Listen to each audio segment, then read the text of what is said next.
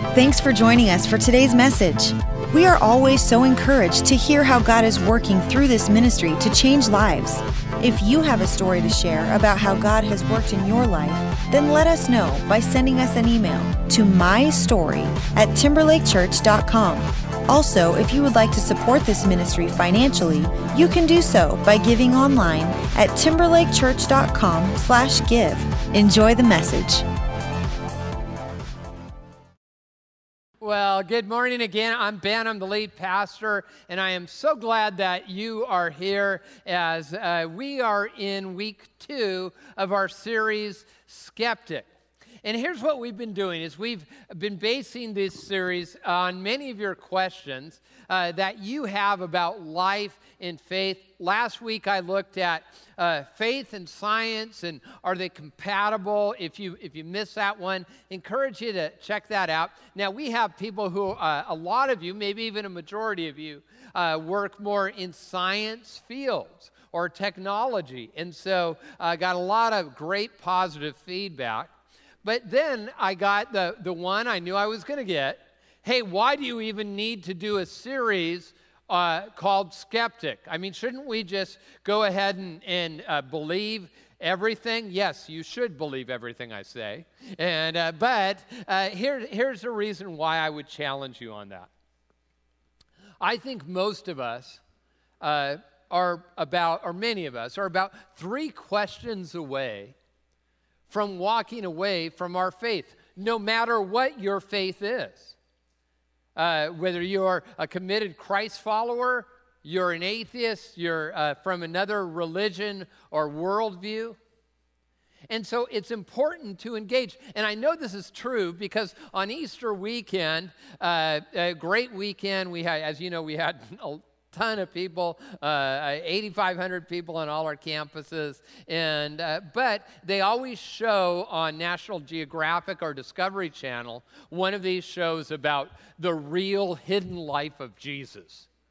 And so I will get that people watch these shows. And by the way, I am not against National Geographic or Discovery Channel. I mean, they are great for Shark Week, for Gator Boys, for Civil War reenactments. They're awesome. Those shows are awesome. But I don't necessarily think the people who brought us Gator Boys are going to bring the deepest philosophical understandings and theological understandings of the Scripture between that and Shark Week. So great, but probably not great for that. I think what we want to do is we want to dig a little bit deeper. And today I'm going to hit the very cheery topic of the problem of evil. Some of you are thinking, I should have brought my in-laws. This is for them. Or maybe you are here and they brought you for that reason. This last week, I picked up my youngest daughter. She did Running Start and all that, so she finished her junior year at Washington State University over in Pullman, Washington. If you're not familiar, Pullman is a little town on the far edge of the state, and it's about 5-hour drive away from here. And you might wonder, what's between here and Pullman? What's the answer? Nothing. It is nothing at all. Some of you are like, well, I don't even believe our God in heaven or hell. You'll believe in hell if you make that drive. So I was going and I was picking her up, and we had great conversation. And I was thinking about the possibilities. We live in an amazing age, the possibilities for the future. But I was also thinking about the potential challenges that she would be facing or could face in her life. People who would say something about her that may not be true. Has that ever happened to you? Treat her poorly. That there would be maybe problems at work. I mean, we have that, cyber criminals stealing our identity. We have people, now that everything's delivered to our doorstep, people stealing packages off our doorstep. Has that happened to any of you ever, that kind of thing? Yeah, a few of you? Any of you have those video cameras on, like a Ring or anything like that for your doorstep? Oh, you're not very well protected. That's great. Give me your address. No, I don't have to worry about those video cameras for my front porch because my neighbors stare at our house incessantly. Yeah, that's funny unless you live it. And so they're watching our house. They can identify any person coming in and out of the house. I think they're keeping a journal for the authorities. And now in my neighborhood, there really aren't a lot of Christians, any that I know of. But we have this time of the year where we always have our block party. There's about 50 homes. And so there's a block party, and they invite us, which is awesome. And but it's always an awkward situation because they know I'm a pastor, and so they're out there talking and eating and drinking. And then I come out, and they see us, and they're like this. They hide their beer. And I'm like, oh, don't worry about it. My wife drinks like a fish. Some of you are wondering if that's real. I'm not going to tell you. There's all sorts of things that can happen that are, and I'm having a little bit of fun. Terrorism, there's boys, there's those things that can really steal our joy. And honestly, sometimes for us, it can be a crisis of faith.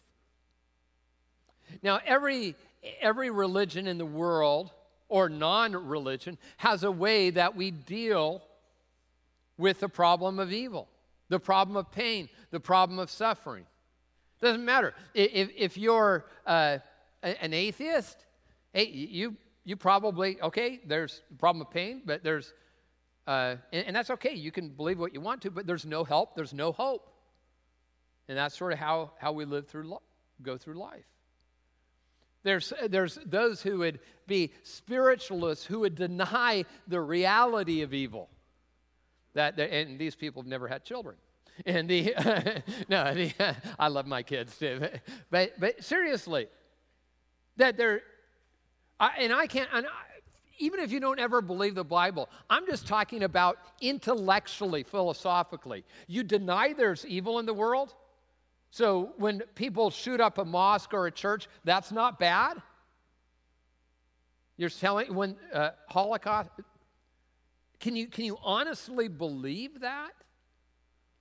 But you can believe what you want to. This is America. You get to believe what you want to. Or maybe you're like Nietzsche, the great atheist philosopher. He said, if there is no God, everything's permissible. Then really, it's just about my personal happiness, and if that causes you pain, that's just part of the equation. And actually, that is really a logical outflow if you buy into that, and I think many people do. In Hinduism, you have the karmic system, where we sort of get what we deserve. If you're suffering, it's, well, you deserved it, and you're going to work through that. In Buddhism, it's the elimination of desire, and if I just didn't have a desire, I can work through that and become enlightened. And then there's Christianity, which offers a radically different answer. You may not agree with it, but you will agree with the fact that it is radically different. And it goes back to what we celebrate around Easter, Jesus rising from the dead, but you know what happened before that? He went to a cross. And he said, evil is real, sin is real, pain is real. And he gave his life. And John Stott, the great theologian, says this: I could not believe in God if it were not for the cross. In a real world of pain, how could one worship a God who is immune to it? I have entered into many Buddhist temples and stood respectfully before the statue of Buddha, his legs crossed, arm folded, eyes closed, a remote look on his face, detached from the agonies of this world. But each time I've had to turn away, and in my imagination I have turned instead to that lonely, twisted, tortured figure on the cross. Nails through his hands and feet, back lacerated, limbs wrenched, brow bleeding from thorns, plunged in God-forsaken darkness. That's the God for me. The Bible tells us that we have a high priest in the book of Hebrews who identifies with us in our weakness.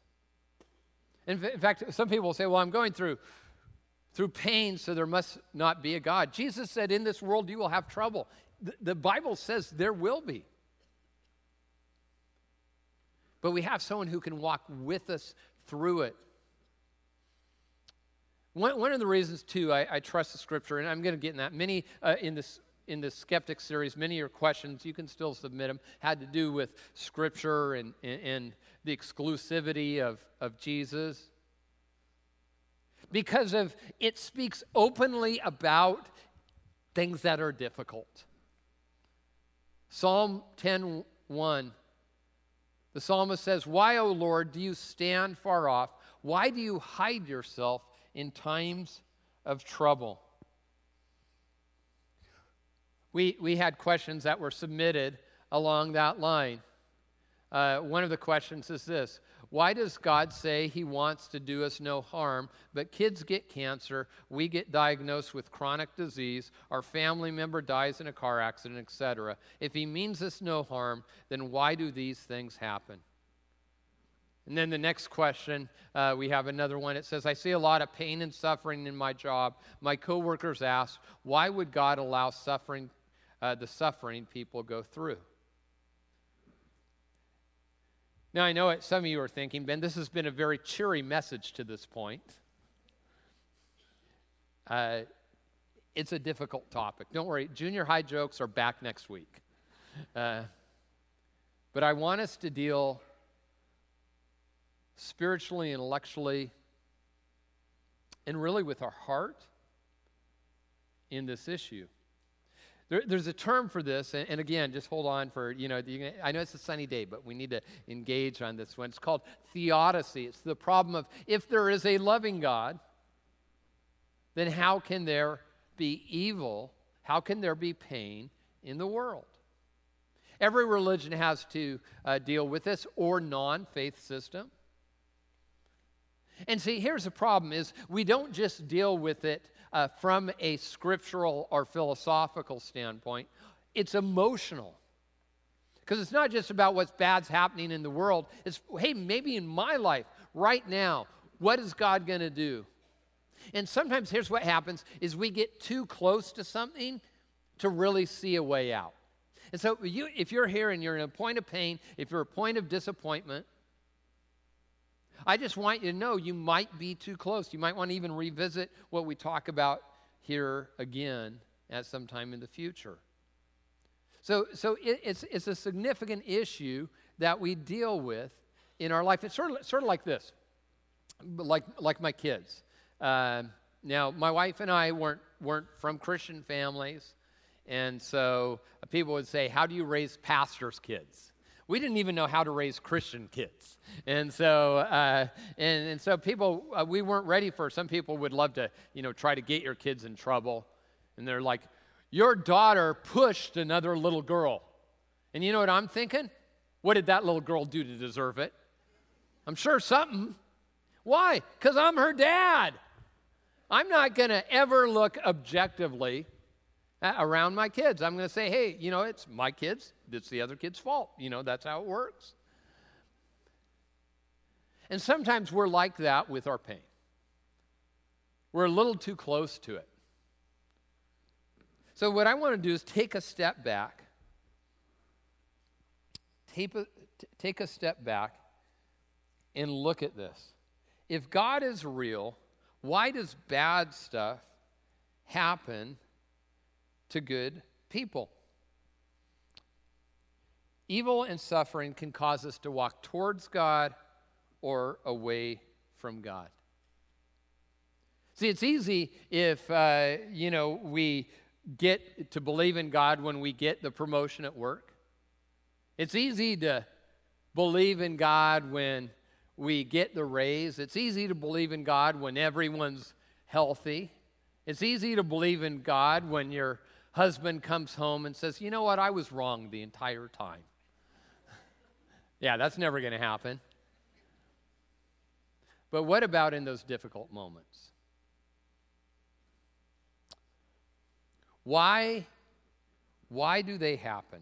Number one, there is no perfect person. There is no sinless people. Again, some people will deny sin. I think it's an intellectually untenable position to hold. It's written in the Bible as there is no one righteous, not even one. And it says, for all have sinned and fallen short of the glory of God. The reality is that we struggle with this.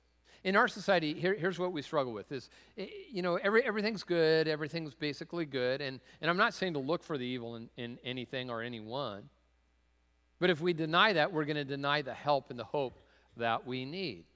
Now, I became a Christ follower long time ago, over 30 years ago, and in that, it was during a period where people really understood there was a problem. In fact, in that time in Christianity, there's a movie that was actually even old then that was supposed to scare you into following Jesus. It was called A Thief in the Night.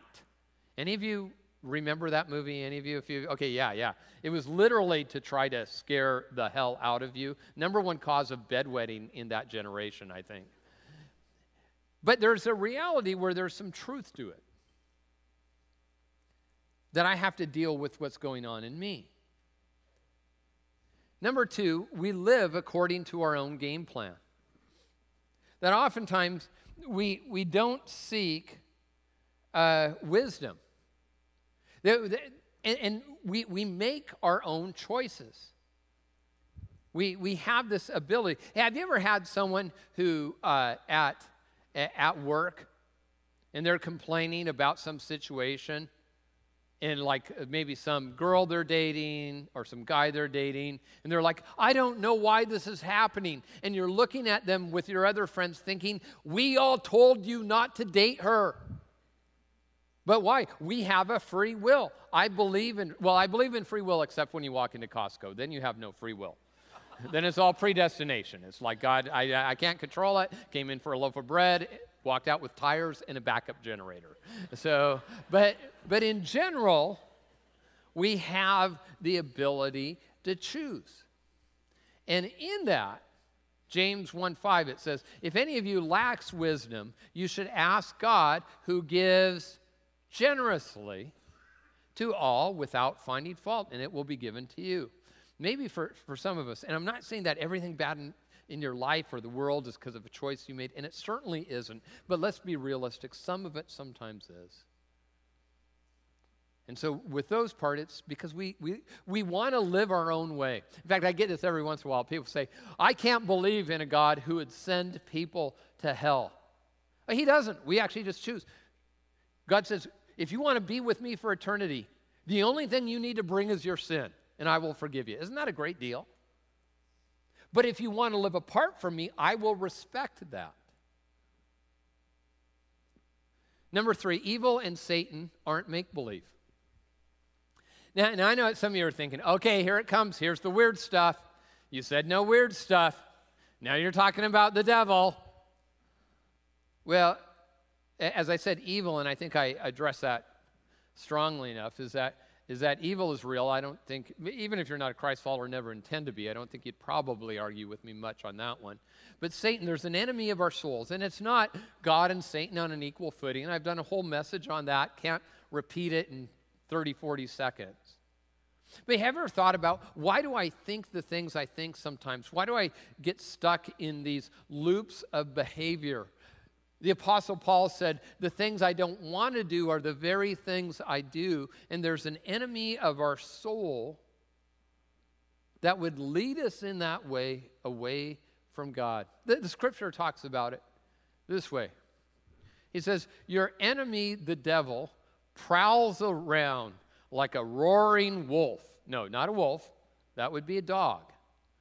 A lion. What family is a lion part of? Hey, I just teach the Bible. That's all I do, you know. So, cat.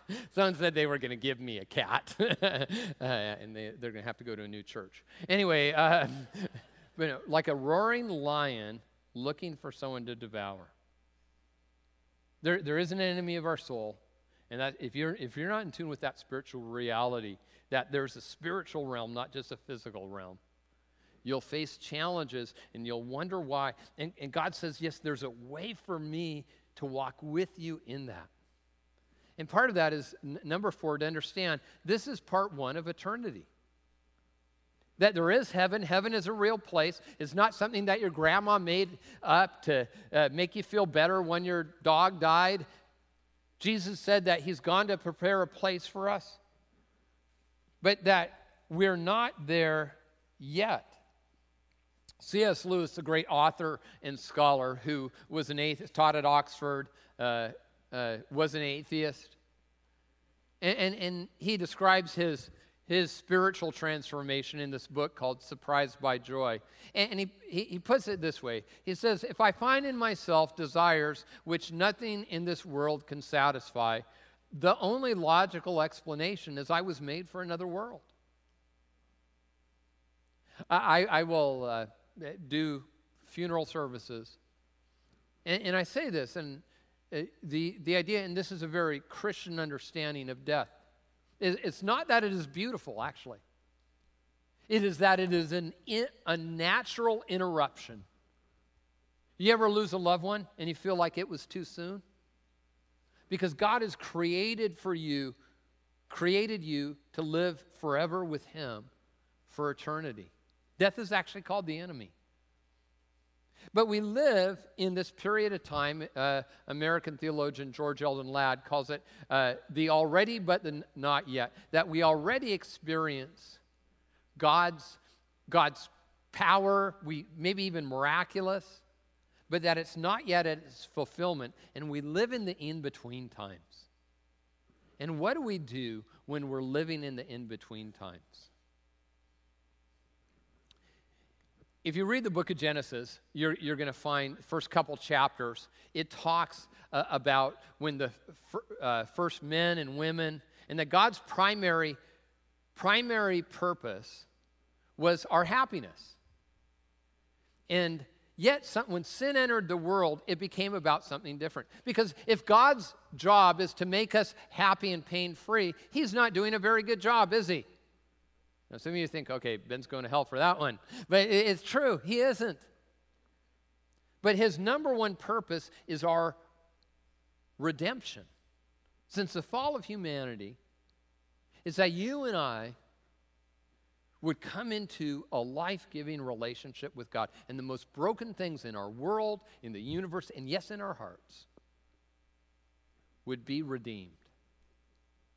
That's what we celebrate every week, and what we celebrated especially during the Easter season. So here's the problem. So why doesn't God make everything right? I understand that He's come to redeem everything, but why doesn't He make everything right now? Why doesn't? Because then He'd have to take away your free will. You look at it this way. Any of you have kids? Any of you have more than one of these creatures? Okay. Well, they've gotten in a fight, right? And what happens? Have you ever done this? We tried this parenting technique. Go make up. Go tell your sister you love her. Oh, yeah, you're laughing. Do you know why? Because it didn't work out, did it? No, you were sincere. You were the authority. And they're like, yeah, I'm sorry I didn't hit you harder. You know? There has to be a choice. But with the ability to choose good, there's the ability to choose evil. And we live in this fallen world. And so why doesn't God make everything right now? We did a whole book study in 1 Peter. I think I'm going to do 2 Peter in the next year or two. This is from 2 Peter. It says, the Lord is not slow in keeping His promise, as some understand slowness. Instead, He is patient with you, not wanting anyone to perish, but everyone to come to repentance. Aren't you glad that God's patient with you? That God doesn't just zap you or judge you, but that He's patient with you in your time of struggle? So the question is if I understand that happens, and I understand that for God to make everything right, if He removed all evil from the world, He'd have to remove me. So the key question, is there anything I can do on this side of eternity to make things better? And that's what I want to look at really quickly in our time together. Matthew 6:10, it says, your kingdom come, your will be done on earth as it is in heaven. So what do I do? How do I address that? How do I join with God in his kingdom work in this in-between time? Number one, I need to start with me. And I know it's fun to start with other people, to judge other people. Isn't that a lot more fun? Yeah, because you know those horrible people, because they're out there. They all go to another church. We know that. But here's what the Bible says. It says, rid yourselves of all malice and all deceit, all hypocrisy and envy and slander of every kind. And then number two, choose to be an agent of hope. Say, you know what? I'm gonna make a difference. I'm gonna partner with God in his redemption work. Jesus, as he's speaking to his followers, he says this, you are the light of the world. A town built on a hill cannot be hidden, neither do people light their lamp and put it under a bowl. Instead, they put it on its stand, and it gives light to everyone in the house. In the same way, let your light shine before others, that they may see your good deeds and glorify your Father in heaven. It says in James 4:17, if anyone then knows the good they do and doesn't do it, it is sin for them. So we say, God, where do you want me to bring hope? Where in my workplace do you want me to bring hope? Where in my family do you want me to bring hope? That really comes to number three, inject grace into my world. This is where our faith is paramount, because we cannot do this apart from Jesus Christ or a life with God. God's grace, and there's a difference between mercy and grace. Mercy is when you deserve to be punished and not getting that. That's a good thing. I'm thankful for mercy. Grace is giving the good that someone doesn't deserve. And now I'm going to meddle a little bit. You say, okay, that's great, but we're having problems, and man, there's a lot of pain in our marriage. I get that. I've talked to a lot, and I don't want to minimize it. I don't know what you've gone through. But can I ask you a question? Have you injected grace into your marriage? Well, they haven't. I didn't ask you about them. Have you said, because of Jesus' grace for me, where he gives me the good I don't deserve, I'm going to, even in my marriage relationship, you know that you'll probably never be more hurt than in a family relationship? Because we get close and we do things we shouldn't, we say things we shouldn't. And we have the opportunity to be like Jesus. Yes, do it for the whole world. But I'm saying if we don't start close to home, then do we really believe that? I was at a conference. Rick Warren, you're probably familiar with him. He's a pastor, but you're probably familiar because he wrote the best-selling hardcover book in American history, tens of millions of copies, called The Purpose-Driven Life. And he leads a big church, tens and tens of thousands of people, does conferences. Well, a few years back, his son Matthew, 27 years old, struggled with depression and mental illness, and he took his own life. And people being like they are, even in, say horrible things online. And so he was in this deep moment of pain where there wasn't a clear answer. All the whys weren't going to be answered this side of heaven. And I was at that conference, and Rick's a big guy, over 6 feet tall, several hundred pounds. I mean, big dude. And there were thousands of people, and he was squeezing in between the aisles as people were standing. And I just saw him literally go row by row, giving everyone a hug he could give a hug. And I thought, I think I know what he's doing. He wants everyone he could reach, and wasn't going to connect with everyone, to know that no matter what they're going through, that they are loved and there's hope for them, and not to give up. And I don't know what you've done. I don't know what's been done to you. But my prayer is that's what you would experience, that you would say, God, I don't worship a God out there. I worship a God who walks with me right now. And Lord, will you walk with me even as I go through this? That leads to number 4, take my right now opportunity. For me, honestly, I don't have as hard a time as with what people have done to me. And I know for some of you, it's been horrible and unimaginable. Or the evil in the world. You know where I have the hardest time is the things that I do. And that when it's in my own heart. And see, God, his plan is a plan of redemption, and that includes you. In Isaiah, it says this, seek the Lord while he may be found. Call on him while he is near.